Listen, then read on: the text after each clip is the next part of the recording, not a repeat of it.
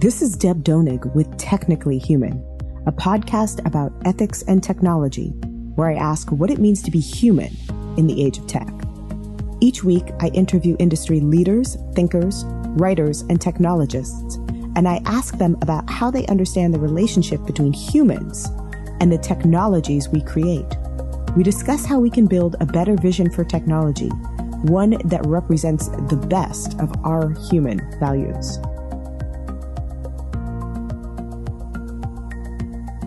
Welcome back to a brand new season of Technically Human.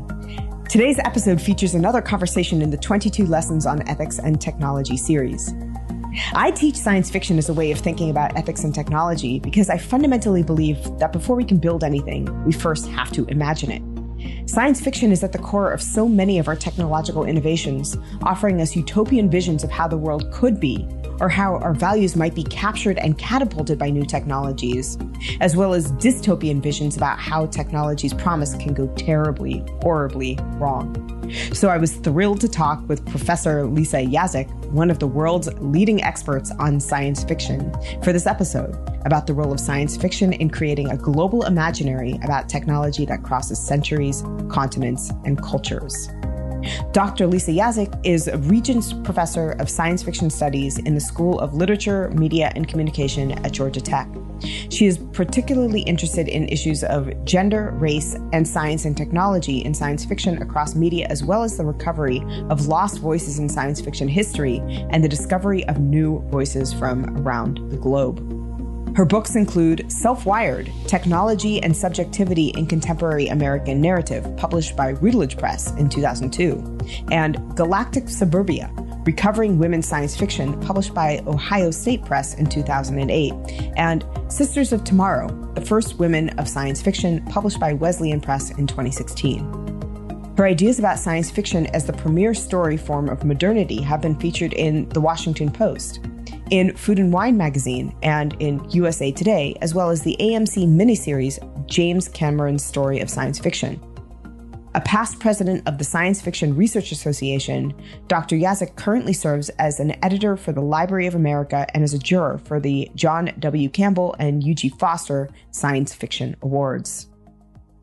Hi, Lisa. Hi, how are you, Deb? I'm more than well because I'm very excited for this conversation because from the very start of the Technically Human project, science fiction has been at the core. Sometimes when I tell people that I work on ethics and technology, they give me this kind of befuddled look and they say something along the lines of, well, why is a professor of English literature teaching ethics and technology? And this is, I think, the cornerstone of my Technically Human course and this podcast, that before we can build anything, we first have to imagine it. And that science fiction helps us get at why and how and to what ends we imagine. How do you think about sci-fi as a kind of portal to thinking about the ethics of technology? I think science fiction is the perfect form in which to do this. It's actually baked into the structure of the genre itself. One of the key elements of science fiction is it's centered around this idea of a techno-scientific novum, which is Latin for the new thing, right? So stories are often about a scientific discovery or maybe a technological invention. But the best science fiction doesn't just stop there, right? It has to think about, well, what is the impact of that science and technology on society? And then all of a sudden, you're often thrust into a new social situation that has all these new moral and ethical dimensions to them that you have to think about. So in order to have the science fiction story become a story, something has to happen that has to provoke some sort of ethical dilemma. So you're going to talk about ethics one way or the other if you're doing science fiction.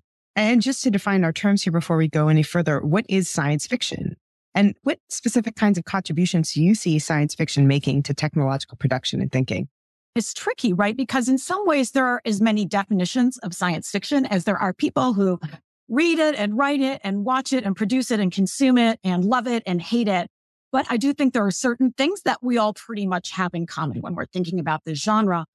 And I like to use this definition that science fiction scholar Darko Subin introduced in the late 1970s. And it's a sort of formal definition of science fiction. And he talks about it having three elements. I love this idea. So first is that it has to be set in an alternate historical framework, right? It can't be in our own present. It's often in the future. It's what we usually think about, but it could be the past or even an alternate present.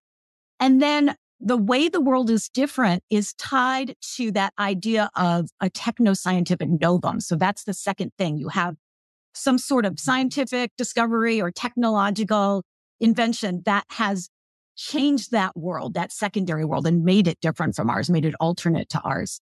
And this is my favorite part, and I love this. I think this is so cool. I'm such a literary geek. Is there's a certain kind of reading that happens with science fiction.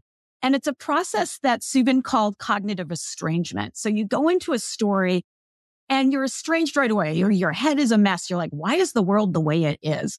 But because it's a science fiction story, you keep going because you assume that at some point, someone is either directly or indirectly going to start to explain why that world is the way it is. And in a good science fiction story, it's plausible. So all of a sudden you're like, oh, okay, I'm not so estranged. I get this world. It makes sense to me. And you go along and you're in the world. And then you come back to our own world. And if you were in a really great science fiction story, you come back to your world and you're estranged again, because all of a sudden you're looking at what should be our world, the primary world or real world. And you're like, maybe the world doesn't have to be like this. It could be like something else. And so maybe that's what's so great about science fiction, right? It's a genre that's meant to bug your head, in short, and to bug your head about the possibilities or dangers of science and technology. Yeah, I would say that much of the science fiction that I read, and probably all of what I teach, is dystopian science fiction. So it's looking at the bad and the ugly and the ugliest, which I find very interesting because many of the technological products, the actual technological products that are first ideated and imagined in science fiction and then actually become real products, are predicated in the context of a science fiction dystopian world.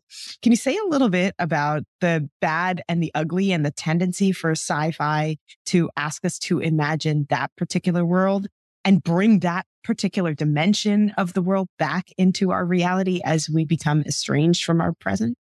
So, of course, it's important to have these sort of dystopian stories. And in some ways, the grimmer and more dystopian, the better. Science fiction is what I like to call a virtual laboratory. It's a thought experiment. It's a place where we can ask what if and really logically work out our hopes, or in the case of dystopian fiction, our fears about what we might do if we take certain science and technologies in certain directions. And you can really push them to the end there and figure out what the consequences would be in a way that's just hopefully not possible in the real world. And that can serve as a warning or a lesson to us about what we might not want to do or what we might want to do in the real world to prevent bad futures.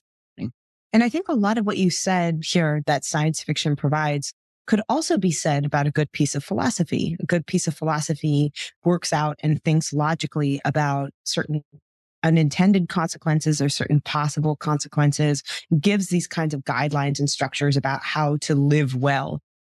Why then science fiction? What is it about fiction? What is it about narrative? What is it about science fiction as a genre that perhaps other forms of philosophical inquiry might not be able to do? Because I am thinking here about science fiction as a kind of philosophy put in narratival, speculative form.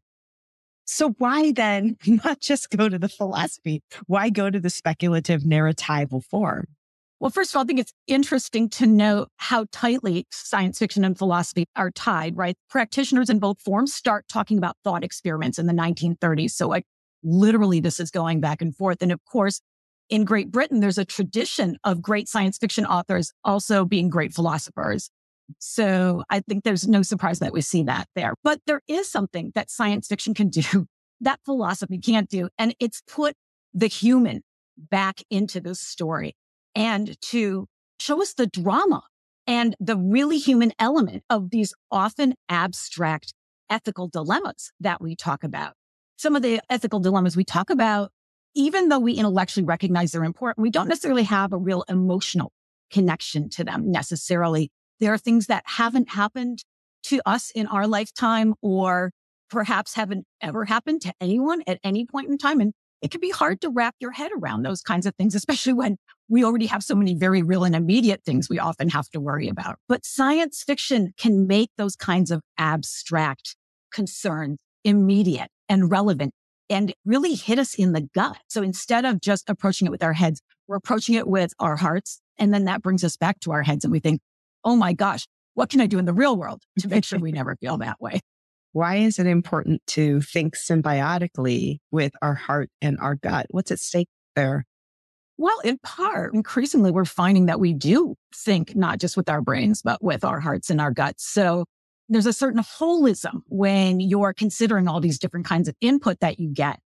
And I think we can take that analogy out to science fiction is itself. It creates these kinds of connections for us and allows us to see how we're enmeshed with each other and the world. And these debates that we're having could have real impact on real people.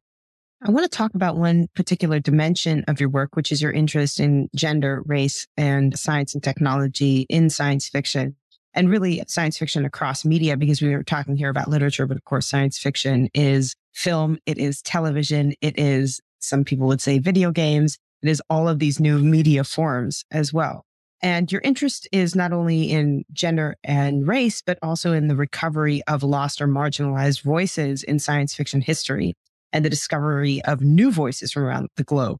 What got you thinking about looking at this particular dimension of science fiction? What about science fiction as a genre, the way that it's presented, requires a rethinking of the genre in terms of gender and race and recovering lost voices?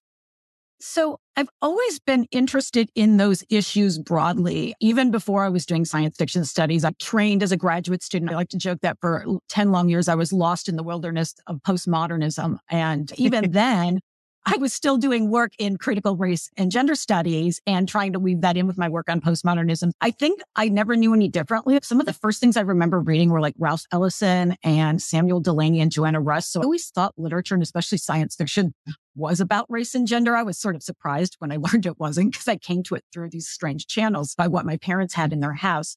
But when I started teaching at Georgia Tech, and it was and still is an overwhelmingly white, Western and male school. And I was really excited to teach the science fiction there because it's an easy sell. Everyone gets why you're teaching science fiction at a technical institute. But I wanted to do more than sort of business as usual. And we had a really big science fiction archive at Georgia Tech. And I thought, well, my goodness, like what a great opportunity. I'm going to go in the archive and see what I can pull out from history. You know, if there's anything fun we can use to teach beyond like the Asimov, Clark, Heinlein, Holy Trio. And I was just shocked that when I was pulling out these anthologies from the 40s and 50s, mostly the 50s actually, and the 60s, and all these editors are going on about these amazing women writers and how they've won these awards and how important they were. And I'm like, who? What? Like, really? And at first it was sort of an eye opener that even within the mainstream science fiction community, there was sort of more, at least gender diversity than we had normally assumed. And then that got me to thinking about and looking at different places where we could find other kinds of authors publishing. And what I realized was there's never really just been one story of futurism in America. We've always had lots of different storytelling traditions about different kinds of futurities. And it seemed to me so important that we recover these. We live in a moment where we feel like we're facing these really new challenges in the world. And yet here I was recovering stories by authors, both we might say mainstream and marginal voices who were grappling with those same issues like 50 years ago, 100 years ago. And it seems to me like we can go to the past and use some of these stories as template for thinking through the present and maybe building better futures. Yeah, I mean, what you're saying here is very interesting, providing this alternative genealogy, which was actually a much more pluralistic vision of what science fiction has historically looked like than the version that is canonized. But another dimension of that is the canon itself and the way that the canon of science fiction thinks about pluralism.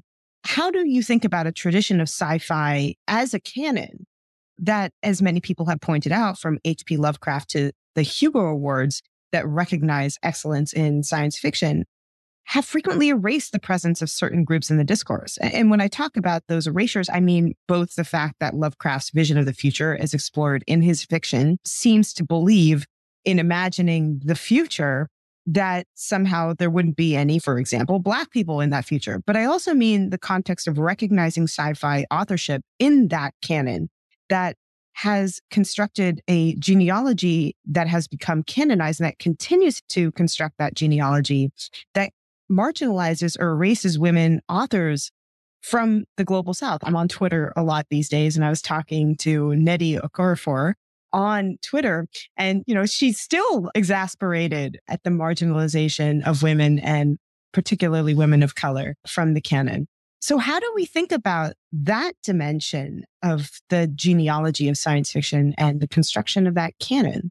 Yeah, well, it's frustrating. And I share Nadia Okorafor's frustration with that as someone who's keeps trying to recover like certain kinds of histories and having it sort of pushed against her. People will read it and then somehow completely not see what you're saying. I think on the one hand, it's no surprise that the canon, like many literary and cultural canons, is dominated by the interests of whoever has been the sort of dominant socioeconomic group in, a given culture.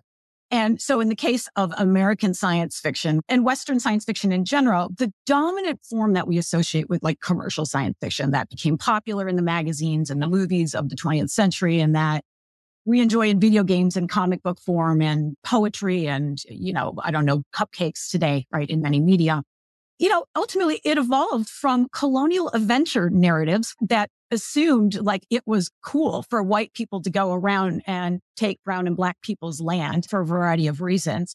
And also science fiction is built on these scientific discourses that treat nature as a feminized and passive land or object to be manipulated and taken and reshaped at will. So the fact that science fiction is built on these 18th and 19th century colonial scientific narratives that are themselves very race and gendered, that's going to reiterate itself in a lot of the science fiction. And it's going to attract other people who are attracted to those kinds of ideologies and want to explore and play with them.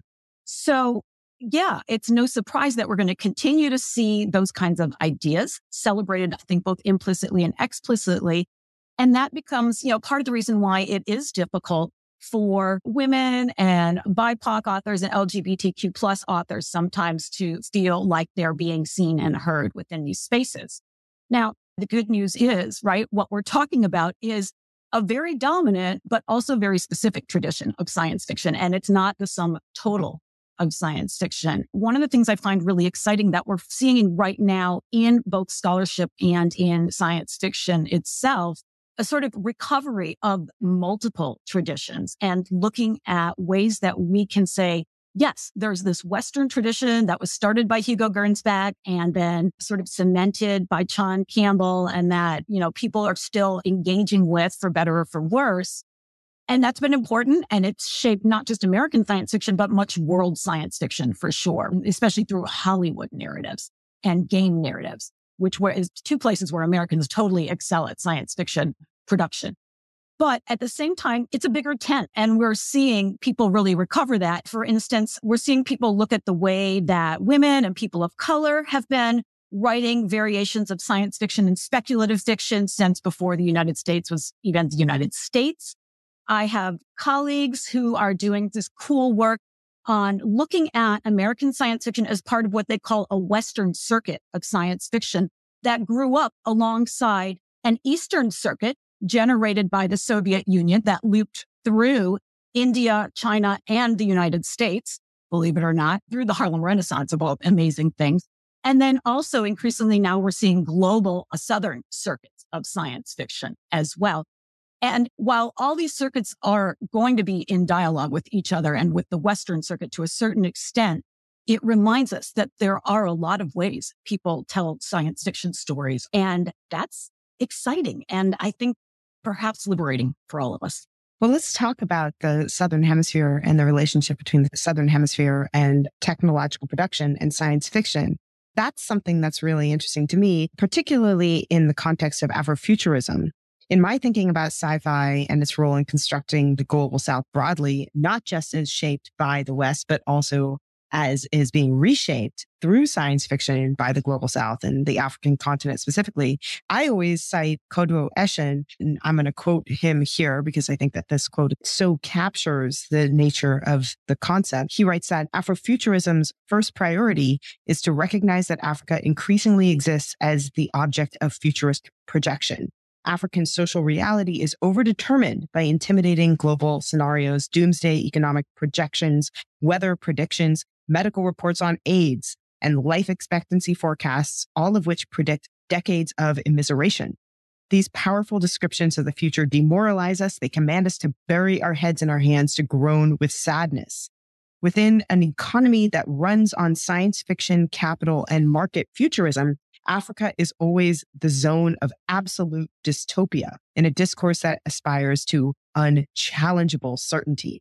And Eshin goes on to say that science fiction works by, and this is his term, pre-programming the present, and concludes that, and I'm going to quote him again, science fiction is now a research and development department within a futures industry that dreams of the prediction and control of tomorrow. Corporate businesses seek to manage the unknown through decisions based on scenarios, while civil society responds to future shock through habit formatted by science fiction. Both the science fiction movie industry and the scenario are examples of cybernetic futurism that talks of things that haven't happened yet in the past tense. I wonder if you could maybe help me explicate this a bit. How does science fiction pre-program the present? What's the kind of context and the hints of this for thinking about the global South? I love Eshin. So shout out to him and to you for reading that great passage. It had such smart ideas about the way we treat race and speculation and capital and sort of whip it all together in these science fictional narratives. Just to unpack specifically what he's talking about there is one of the things that Eshin is really interested in, and that you're going to see a lot of, not surprisingly, African science fiction critics and authors or artists look at, is the way that science fiction narratives have been used, right, by capitalist actors to justify, and especially Western capitalist actors, but not exclusively, to justify intervention into Africa and then more generally into Black cities and spaces around the world. And so I think there was back in, maybe it was like the 1980s, where there was some amazing picture where it was like maybe or the 90s with George Bush. Yeah, the then President Bush, like whispering in the ear of Nelson Mandela. And it was like the great white capitalist who's going to come and partner with the great Black civil rights leader to like lead South Africa out of whatever was the crisis of the moment. And I think that this is the kind of narrative representation that Eshin is reacting against. And he's right that science fiction pre-programs us to tell that story for sure. The story of Black civilization and spaces of Black civilization as zones of absolute dystopia that can only be saved by capitalist intervention. And it's because science fiction itself is built on both narratives of white intervention and colonization of Black spaces and appropriation of Black spaces, but also on a sort of specific romance between capitalism and science. So from the beginning, science fiction from the 18th and 19th centuries, in its modern iterations, it was already building on those narratives of colonial adventure and exploitation. And so immediately science fiction was building itself in these sort of raced dimensions about the rightness and the inevitableness of white Western actors going into Black spaces and doing what they want with those spaces in the names of progress and futurity and whatever else, manifest destiny. A great place to see this is in Georges Méliès's A Trip to the Moon from 1902, one of the very first science fiction narratives, and one that just 100% dramatizes the romance of the colonial and adventure from the French perspective, while literally building out the bug-eyed monster as the racial other. So you see that baked in right away into science fiction. And then something funny happens around World War II. As science becomes big business and science suddenly can't be done just by independent laboratories, it has to be done by scientists working in concert with universities and with governments, right? And we sort of have this new sets of alliances as science becomes big science, essentially. Science fiction authors realize they're going to have to start telling different stories. And the story they start to tell about how we win the future is by brave and clear-eyed engineers partnering with equally brave and clear-eyed capitalists. So it's not just a wrench that gets you to the moon, but a wrench and a big fat paycheck and possibly some good government connections as well. And so all of a sudden we have that romance of capitalism and being a sort of techno-scientific savior and enabler. And those two narratives then, the colonial adventure narrative and the sort of economic technological romance narrative, collapse together so often and in such devastating ways in our depictions of Africa and other spaces of Blackness, New Orleans, Detroit. I live in Atlanta. Take your pick. This is interesting. It's making me think that a piece of science fiction that I teach, which is H.G. Wells's 1898 War of the Worlds, is even more subversive than I initially thought against this backdrop. For listeners who are not familiar with War of the Worlds, which is later broadcasting in the United States in about 1938 by Orson Welles, H.G. Wells's War of the Worlds narrates and is considered to be one of the first alien invasion stories. And not that many people know this. It was initially conceived of as a screed against the British invasion and colonialism of Tasmania.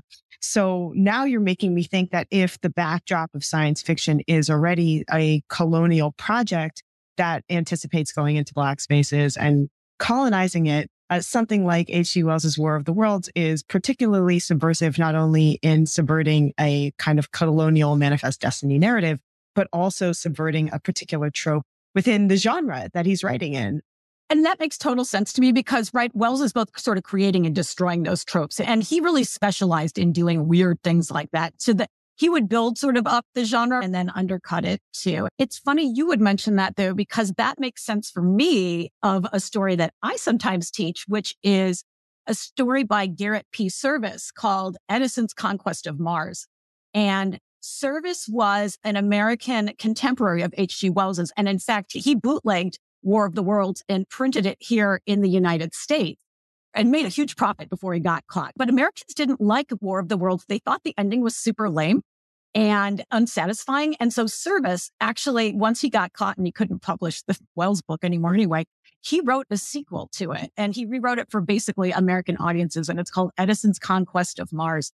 And our great homegrown genius, Thomas Alva Edison, calls an international congress of scientists, and he leads them in the creation of a spaceship, and they take it to Mars, and we take it to the Martians, and we win, and we plant the American flag on Martian soil. And Americans loved it, apparently. And is that a utopian or a dystopian vision? I think the answer is yes, depending on your point in time and your sympathies. My understanding is it was pretty popular at the time when it came out, and which makes sense. We're talking the turn of the 19th into the 20th century. So really sort of that moment of manifest destiny for sure. But it never got reprinted. I mean, you can find it. It's on the internet. What's so interesting to me is that so many of these science fiction narratives, even when science fiction meets capitalism and is in many ways celebrating the intertwining and the convening of both of these things, ends up being quite dystopian. I think about the long tradition of science fiction, from Frankenstein to E.M. Forster's The Machine Stops, all the way, to Wall-E. And I think about these science fiction narratives, narratives that have, I think, in many ways spurred a vision for technological development that ultimately comes to fruition, from biological reanimations of bodies, which Frankenstein envisioned, to E.M. Forster's The Machine Stops, which provides a kind of prototype that inventors enlisted in imagining and then creating the internet, to Wall-E, which I'm increasingly thinking, despite its dystopian tilt, is at the bedrock of an imagination by somebody like Jeff Bezos to leave planet Earth and go and find a way to live outside of the planet.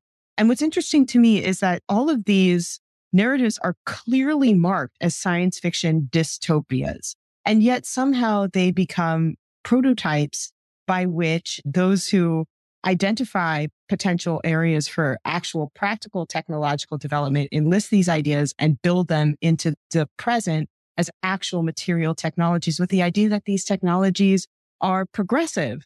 Can you help me understand what seems to me like a bit of a puzzle or a disjuncture? Well, a lot of these stories, like I think Wall-E is a good example, right? I mean, they're dystopias, but we get through the dystopia. We survive the dystopia and we turn it around and it becomes historically dystopia. And we can all thank H.G. Wells for this, right? Because he's kind of the one who invented this trick in modern science fiction. You use the dystopia to at least pretend you're getting rid of all the parts of society you don't like and then to sort of rebuild it in the image you want. And if you want to read Wall-E as sort of a prototype for Jeff Bezos thinking about like how we could wreck the earth and leave it, right? Like there's this utopian hope within Wall-E that if we leave long enough that it'll fix itself, because that's sort of what magically happens. Like humans are gone long enough that Wall-E finds a plan. and the earth is starting to rebuild itself, right? There's that utopian moment that actually starts the change. So this idea that we can run away and leave our troubles behind and fix it, it's very much the part of that long tradition of Western manifest destiny. The idea that you use up a resource and you move on, and either there'll be more resources or eventually this is the new twist. You can loop back and the resources will renew themselves. Like earth abides. Or you can take the technology out of the dystopia and leave the dystopian dimension behind. You can have the machine without the machine stops. Yeah, or at least for a select few. And I think that cyberpunk actually does a great job imagining that, like that most of us are stuck still down on a sort of broken, dirty, sort of crime-ridden earth. But you got the select few, they're orbiting up in the stars and they're living like the Asimov and Heinlein dream up there. And eventually they'll come back to Earth when we're all dead and Earth abides. And they get to live the utopia. I think cyberpunk is a good example of broader growing body of dystopian science fiction that counters our idea of progress, directing us, I think, to really reassess the assumptions we have about progress and human values that we often talk about technology producing. How do science fictions, particularly by writers in, I think, the global South, which is where I see a lot of this challenge to progress coming in the arena of science fiction, direct us to imagine our future? How do they engage with our faith in tech as progress, as inherently progressive, when progress is itself responsible for the dystopias that we may soon inhabit? And in an age of dystopias that seem dreamed up in science fiction, but are becoming all too real, I think a couple of examples of that include surveillance states enabled by new technologies, climate disaster, pandemics. How do these narratives envision or forbid an ethic of hope? So I think what they do is they challenge us to either nuance or shift our ethics of hopes, or in some cases multiply them. And that sort of was always my favorite option here, is that while you're right, there's a lot of stories, and I'm going to say not just written by global South authors. I actually see there's a lot of dystopias written by white Westerners, right, too. And, we can think of some famous feminist ones like Margaret Atwood's The Handmaid's Tale, or more recently, Naomi Alderman's The Power, or N.K. Jemisin's Broken Earth trilogy. T.C. Boyle's new book. Right. There's lots of these. So I do want to say this about, we got all kinds of people, of all races and genders and creeds and colors who are writing these dystopias right now. But what's interesting is that there's a lot of different forms of dystopia. So you have some things like, especially early cyberpunk, what I like to call 1.0 from the 80s and 90s, which is pretty grimly dystopian. And it really says, wow, our ideas about progress, like, this is where it's going to end us, like with the end of nations and with corporations having more rights than people, with us all sort of living in these like sort of deranged experiments in Darwinian science and technology and economics, and living sort of hand to mouth lives like that. And those stories show us sort of the end of progress. But we also see a lot of stories that I think are impatient with just that idea that the dystopia goes on, and the real horror is it's never so full blown, right? The real horror of cyberpunk is it's not that bad of a dystopia. Like everyone's kind of willing to live with it. Like there's no revolution. No one's starting a revolution. Like even in Blade Runner, maybe a few people push back at the margins, but most people just kind of want to live a little longer and prosper a little more, modest goals.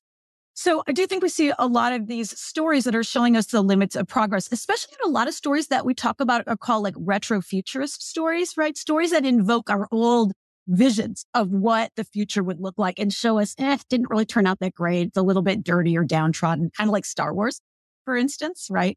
Like we got the Galactic Empire, but slavery still exists and it's constant infighting between political groups with really kind of like long and drawn out agendas that no one quite understands. It's watching, world politics. But alongside those, what scholars are increasingly calling post-futurisms that are imagined and have been imagined for hundreds of years by other people.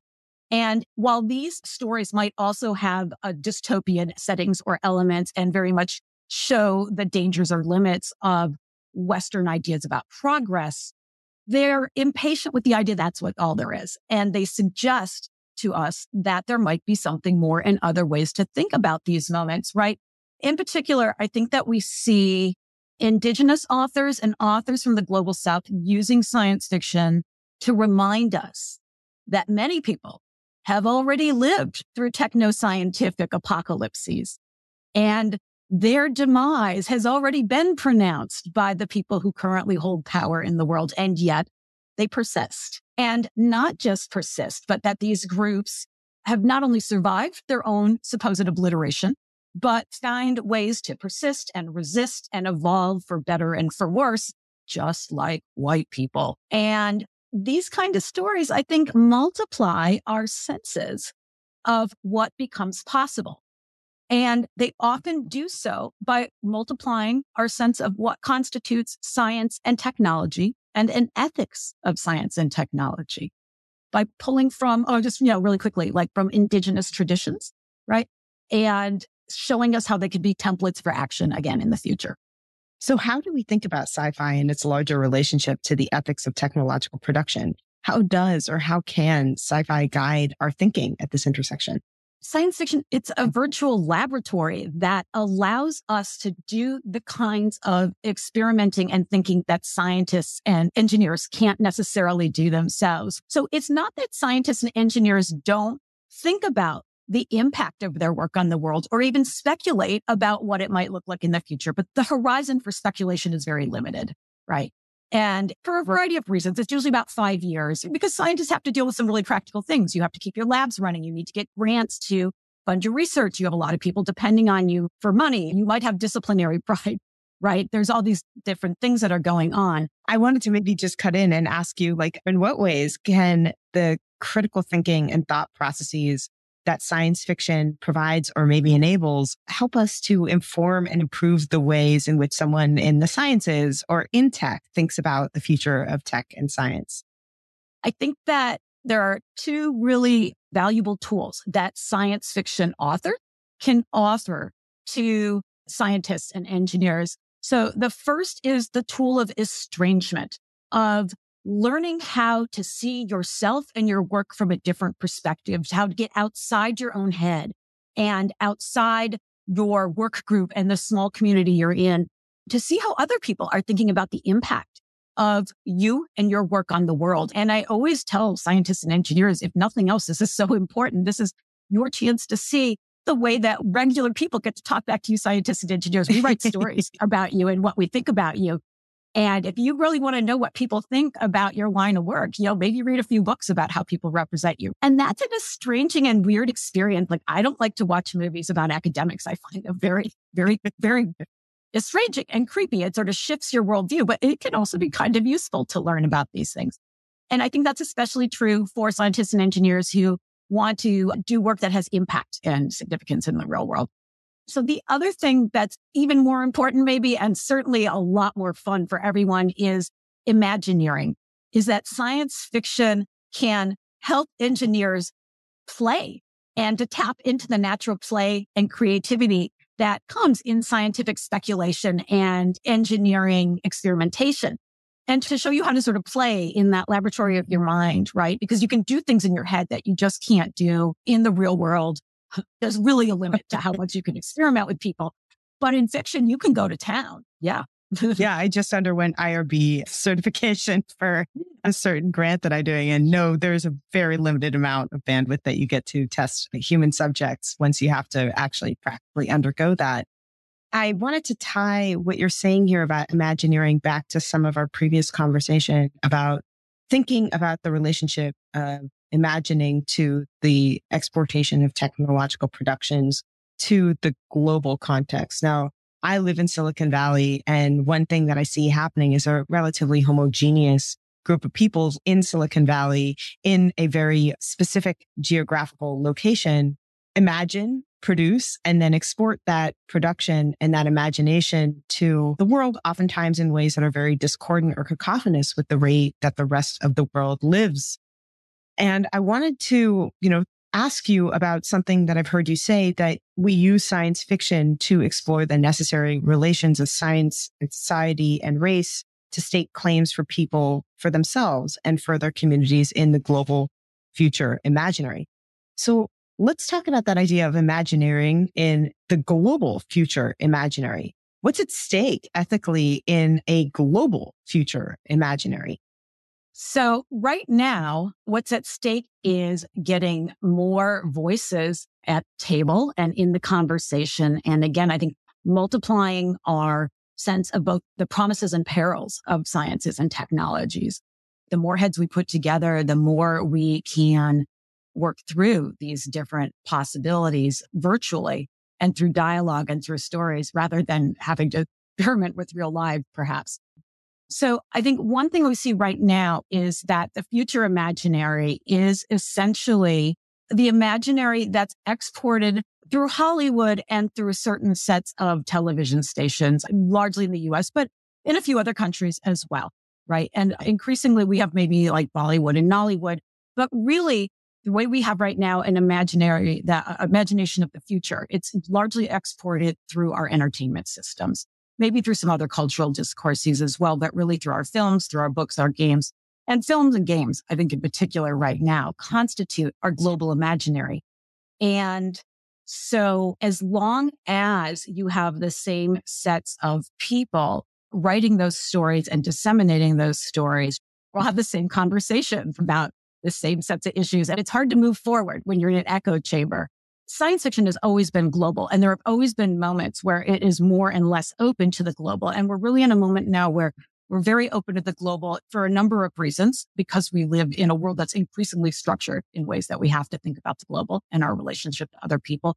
But also because we do have sets of technologies now that allow people to broadcast their visions of the future to other people across the world. And even if my YouTube channel, which cannot get like above 82 followers, isn't the same as James Cameron's YouTube channel, which I don't even want to know, right? How many jillions of followers he has.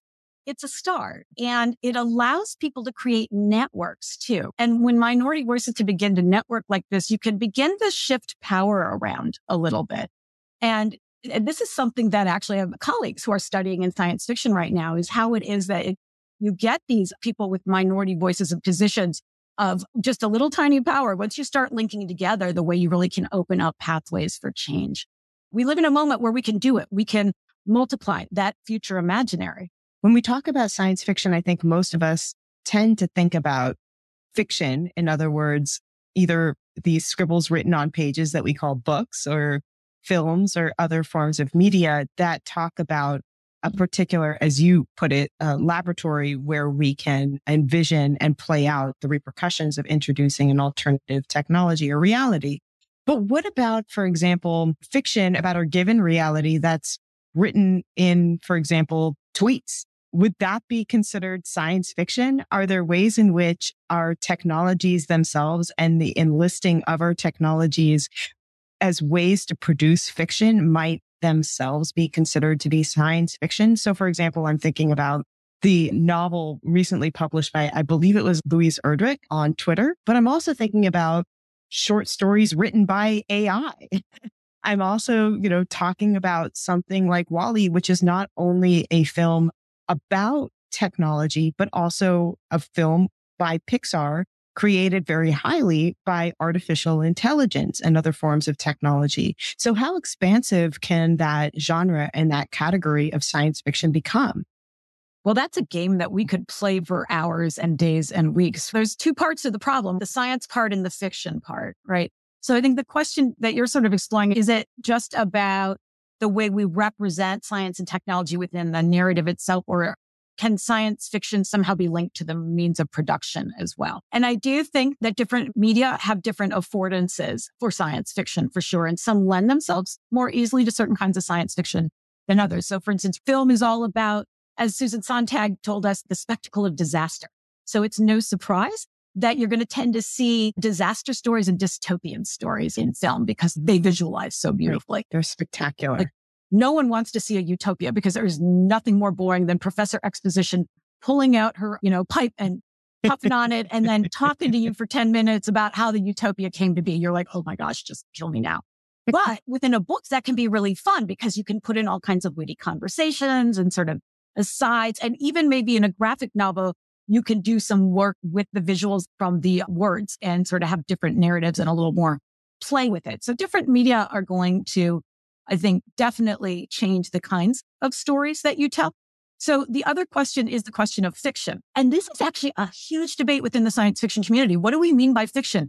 Can poetry be science fiction? Can a non-narrative art form be science fiction? I don't know. If it doesn't have a narrative, is it fiction? And is it science fiction, or is it science fictional something else? I want to say yes, because I want to be very Walt Whitman-esque and inclusive and let science fiction be a gigantic tent.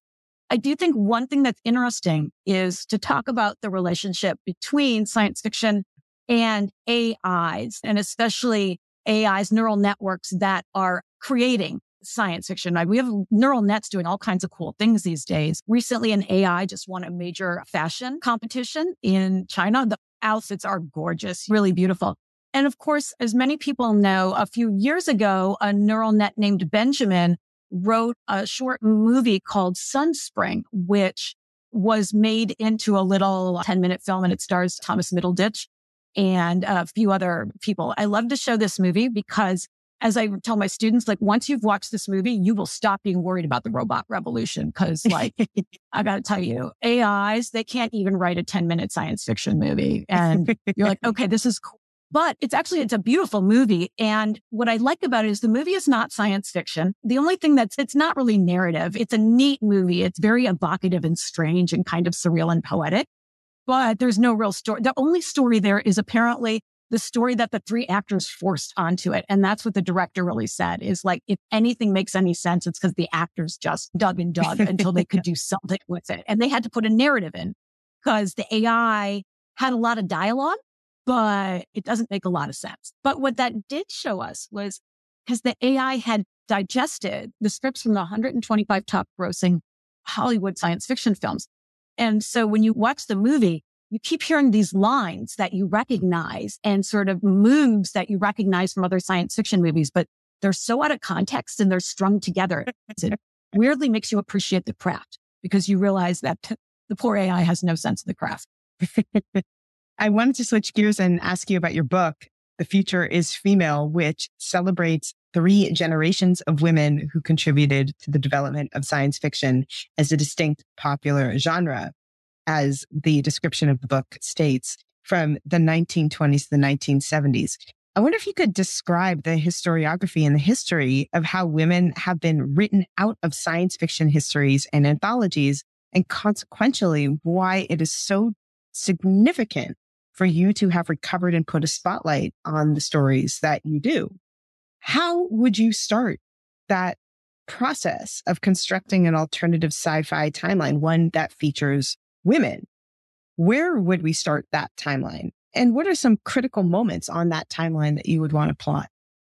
So the history of how women got written out of science fiction history, in short, it's not at all complicated, but what it is, it's the story of multiple generations of anthology editors, initially male, but then eventually also female, making choices in terms of how they themselves would shape science fiction history that were based both on sort of their own political moments, and specifically the specific political whims of individual editors are shockingly important within a field like this, but also their access to the science fiction archive. And that's something not as many people talk about that I've been thinking about a lot. So, for instance, what we find was especially true for That Future is Female was that the first generation of editors to put together science fiction anthologies, to create a history of science fiction, were editors who came of age in the 1930s and early 40s. And one of the great names that many people will recognize is John W. Campbell. He was not alone in this. There were a number of other editors who were also involved in this, but he's the big name people know. So even though these editors came up in a moment when there were quite a few women in science fiction, there's always been at least 15% of the community that has overtly identified as female. By the time that Campbell and his peers are moving into positions of power and creating the first histories of science fiction, a couple things are happening. First and foremost, this generation was part of a larger backlash against progressive politics in America and against feminist politics in the 1930s and 40s. And Campbell and a lot of his peers were conservative and sort of prickly, as it was. And they objected to progressive politics in general. And they also objected to some of their editorial predecessors, and the kinds of science fiction that they had been championing. So a number of them disliked Hugo Gernsback, who's often seen as one of the very first founding fathers of science fiction. There seems to be some anti-Semitism involved with that. There also seems to be some skepticism about Gernsback. He rolled with feminists. He was in favor of the birth control movement. He allowed those pesky women to write utopias in his magazines. And there was sort of this moment that as Campbell and his peers were putting together the first anthologies, not just that they were like maliciously, oh, we're going to eliminate all the women, but they kind of wanted to reshape history away from this earlier tradition that had been a little bit more open and progressive and sort of push it towards their own, ideological bent, sort of more conservative, more very science and technology focused, more about the cold equations of like the impact of science on society than anything else. So that ended up eliminating a number of writers and including a lot of women writers. And sometimes that just happened because there was this larger project. Sometimes it was kind of deliberate. We know, for instance, that Leslie Stone, who was a famous first generation science fiction author, she had been included in one of the first anthologies. And when there was a debut party for it, she couldn't make the party. So she sent her husband. And the editors of the anthology all assumed that he was Leslie Stone. And when he said, no, I'm here to represent my wife, people, what are you talking about? She's the one who's been writing this stuff for 25 years. One of them even said to his face, well, if we'd known that, we wouldn't have included this story.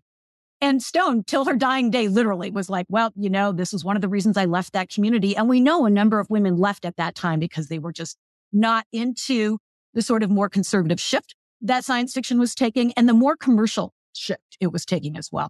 And I think that commercial and sexist tilt that science fiction took is really its legacy. I mean, I'll show my cards here. I love reading sci-fi, but I too, like you, teach at a technical university where I teach a lot of engineers. And sometimes I get really exasperated by teaching it because there's a group of people who consider themselves sci-fi fans precisely because I think in the back of their mind, that canon doesn't have to deal with any gender stuff or race stuff. And because they can, for the most part, believe that they will be dealing with an area of literature that is mostly white and male. So I guess I'm always a little suspicious when I meet someone who tells me that they just love reading, but only sci-fi.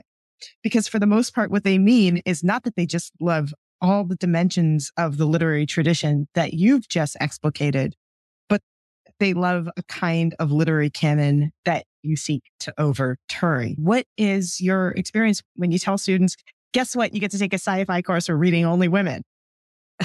What I find the best thing to do in these situations, and we're assuming this is a sort of non-hostile situation, right? Just sort of a reasonably well-meaning, but perhaps clueless person. I call these the old school fans, right? SKOL, right? I try to meet them on our common ground, which is fandom. And then I try to lean into my work as a cultural historian and play the super geek and almost sort of out geek them, right? That it's like, oh my gosh, let's spend like 10 minutes like geeking out on everything you know. And oh yeah, you've read everything Isaac Asimov ever wrote and you think he's the real father of science fiction. That's so amazing and cool. Did you know when he was 16, he wrote a letter to the editor of Amazing Stories and declared there should never be kissing in science fiction? So you drop in like little facts like that. And all of a sudden, like, people's perspective, like it's kind of funny. It's a little weird, but like, they're like, oh, you get kind of intrigued, start talking. Open up hopefully a little. And if it's going well, sort of keep going there and be like, yeah, I know his biography is like 53 volumes long, but if you're reading it, on volume 14 on page 3, he talks about how he got into science fiction by reading Leslie Stone, who was one of the first women writers in science fiction. Oh, you didn't know that? You know what? Why don't you send me your favorite Asimov story? I'm going to send you that Stone story. And so I hope to sort of make people's lives a little bigger by just sort of showing them the ways these people were connected. So maybe instead of leading with Isaac Asimov was often called the man with 1,000 hands, right? Rather than leading with like trying to sort of knock people's favorite science fiction authors or stories or narratives off the table. I want to make them part of a bigger universe. And that sometimes works, especially with science fiction fans, because a real science fiction fan, if they're a real fan, they don't mind being corrected. I find that a real science fiction fan, for whatever reason, like they'll look you in the eye and they'll be like, oh, okay, thanks for letting me know about that. Maybe because they're used to reading about stories where people do have to acknowledge sometimes they're wrong and their worlds get a little bigger. what I find is actually worse than the people who say there's only this one tradition are frankly the would-be allies who are like, yeah, love that you're doing this work. Love that we're going to be reading this. And let me tell you, you know what? I read one book by Octavia Butler like 10 years ago, and now I'm going to man and white-splain to you everything about Black feminism. And you're like, oh, cool. Why don't you do that for me? Those are actually the ones I find a lot more challenging. I don't know what to do with them. How did science fiction written by American women, many of whom have been forgotten, shape not only the American imagination about technology, but actual technological products and culture? I mean, I'm really fascinated by the kind of feedback loops that happen between science fiction ideation on the one hand and production on the other hand. And I'm very interested in the idea that in the post-war period, women helped to shape in that kind of feedback loop both of these terrains in interactive ways. I would have to say in the post-war era, that would be women's domestic science fiction stories, and especially those that are about stories, and especially those that are about advertising and consuming in the home, and sort of the home as the space of adventure for women, that you have ads that are already kind of science fictionally imagining women sort of traveling through these fantastic kitchens and, homes of tomorrow and things like that. And then you have science fiction authors who are writing back and imagining things like, let's say, for instance, a refrigerator that lets you know when you don't have all the food that you need, right? And of course, we have refrigerators now that can do exactly that, right? They can like wire into your smartphone and add things to your grocery list for you. We might get things like, actually, Philip K. Dick, right? A man wrote this one, but the other way around, that the machines, if they decide that you're not behaving right, won't give you anything. We don't actually have that yet, but we totally should. And so, for instance, what women might imagine is that they often like beauty net stuff, right? So women imagine that you would get on the scale, and depending on what the scale says, it's going to talk to your refrigerator, and then the refrigerator is either going to let you open it or not that day, depending on that. And while we certainly don't have things to that extreme, right? I think that idea of these sort of like interconnected wired homes that take over some of the jobs of the traditional housewife, for better and for worse, we do end up with those or something like those eventually. I don't mean to complicate the talking that you're doing about all of these stories that I've never read, so they might be canon to you, but they're certainly not to me, is making me think about adding one more complication to that term, science fiction, to talk about the ways in which our sciences and technologies in this moment are actually reshaping the way we think about and we read fiction. So, for example, one of the things that I've been doing is I've been creating an entire database of 10,000 stories, which is every single story ever published in the New Yorker. And most of these stories have not been read, since they were published in 1936 by one woman who was probably a housewife and published one thing in her entire life and has no other biography to her name. But that technologies like archives and data storage and data analytics allow me to read and identify different dimensions of these stories and recover potentially and read, I'm putting air quotes here for listeners who don't have the visual, stories and recover stories that I might not otherwise have access to if I were just reading the canon. I don't want to, again, complicate that term science fiction to include the ways in which we're using science and technology to read fiction. But I wonder if part of the recovery project that you were able to do is also contingent upon technologies that are available now. And if so, whether you could talk a little bit about that.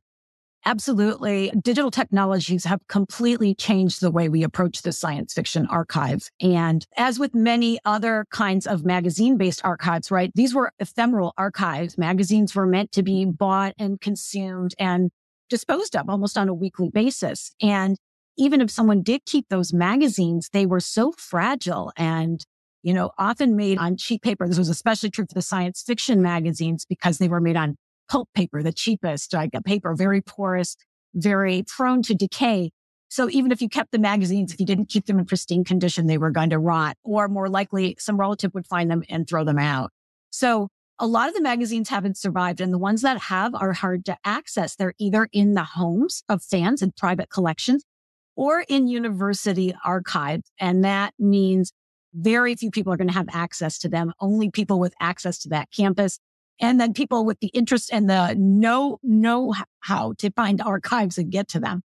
So it was really difficult to do this work. And that was part of, I think, why the canon has been shaped the way it's been shaped. We really relied on individual people's memories and records of what happened in order to tell the history of science fiction. And anyone who's ever studied the psychology of witnesses knows like witnesses are right 30% of the time.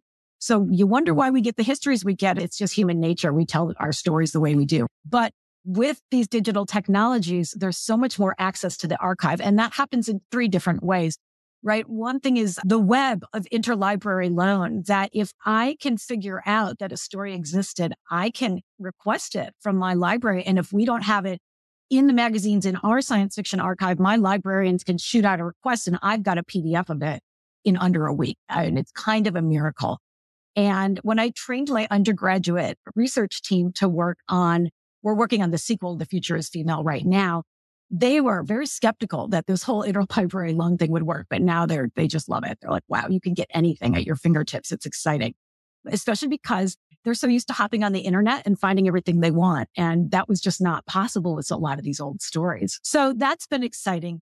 And then the other thing that's really cool is that when you yourself are in the archives, it used to be you had to put on your white gloves and get a pencil and use the bean bags to open the books very carefully and then take notes. But now you still have to wear the gloves and use the bean bags to open the book, but you can just use your phone and take photos of everything. And it's just so much more efficient. I'll go to archives and I just take photos. I don't even look at the photos. I just take them for days and then I go home and look at them later. So that's been pretty exciting. And then, of course, shout out to all the science fiction fans who are doing the massive labor of love and starting to digitize this stuff themselves and put it out on the internet where everyone can find it. So like uns.org has wonderful things. Obviously, you can find stories on Gutenberg Trust. A lot of people are figuring out which of the science fiction magazines never got recopyrighted, which was a ton of them, it turns out. And they can all be put online for free. It's amazing. It's a really cool resource. So if anything, I'm a little worried that I'm going to get lapped just by the public and I'm not going to have a job anymore. That's a problem in academia outside of whether or not you get lapped by the public. The context for the series is thinking about the role of the humanities and more broadly humanistic-driven inquiry in the context of tech, culture, and production. What value does literary studies specifically, or the humanities broadly, as a set of disciplines and humanistic values as a tradition play? Or what role can these things play in cultivating a better understanding of and thinking about what it is that we do when we envision, design, and create technologies? Yeah, humanistic inquiry, it's utterly critical in a high-tech world, right? And it can teach us 2 really important lessons. The first thing that the humanities can do is, and this is so important right now, is it teaches us how to assess the competing narratives that bombard us in our media-saturated world, right? They can give us the tools to evaluate all the different stories about science and society and the self that we get from various media sources and give us a compass for navigating them and for evaluating them and ranking them, making some sense out of all of that sound and fury that may or may not signify nothing. The other thing, of course, that the humanities can do, right, is that it allows for imaginative play. The humanistic inquiry really gets us back to that idea of the thought experiment, right? It allows us to ask what if and to imagine the potential results of different techno-scientific choices. And the humanities gives us tools for understanding how we can sort of do that kind of speculation. One final question. This series, of which this episode is a part, is titled 22 Lessons on Ethical Technology for the 21st Century. What one core lesson would you want to advocate for as a lesson on ethics and technology that you want listeners to take forward as we move deeper into the 21st century? My lesson I would want people to learn is to resist the siren call of modernism and futurism, which says, present is different than the past and the future will be too. And the best way to get to a really new and better future is for the radical break from the past and rush into the future full force. I would say quite the opposite. I think the best lesson right now is that we need to learn from the past. And we need to learn from both the historical record and the artistic record of the past. History can show us that we've grappled with a lot of the issues that we tend to think are new and unique to the 21st century, It turns out we've grappled with different iterations of them in the past, and the historical record can show us and remind us that. I mean, there's a sort of comfort in that and a connection to the general flow of humanity, and we can take something from that, some lessons from that, right? The other thing, of course, is that we need to learn from the fictional record, because just as history reminds us we've grappled with many similar techno-scientific and techno-cultural issues in the past, fiction reminds us that we've imagined responses to these things too, for better and for worse. And again, not only is there a kind of emotional comfort in that, I believe there can be a real practical, intellectual, and social, and even political inspiration that comes from those old stories. Because when we see them as responses to situations that we recognize, we think, you know what, maybe these could be templates for action in the present. And maybe this is what we have to do to get to new and better futures. Thank you very much, Lisa. Thanks so much for having me on the show, Deb.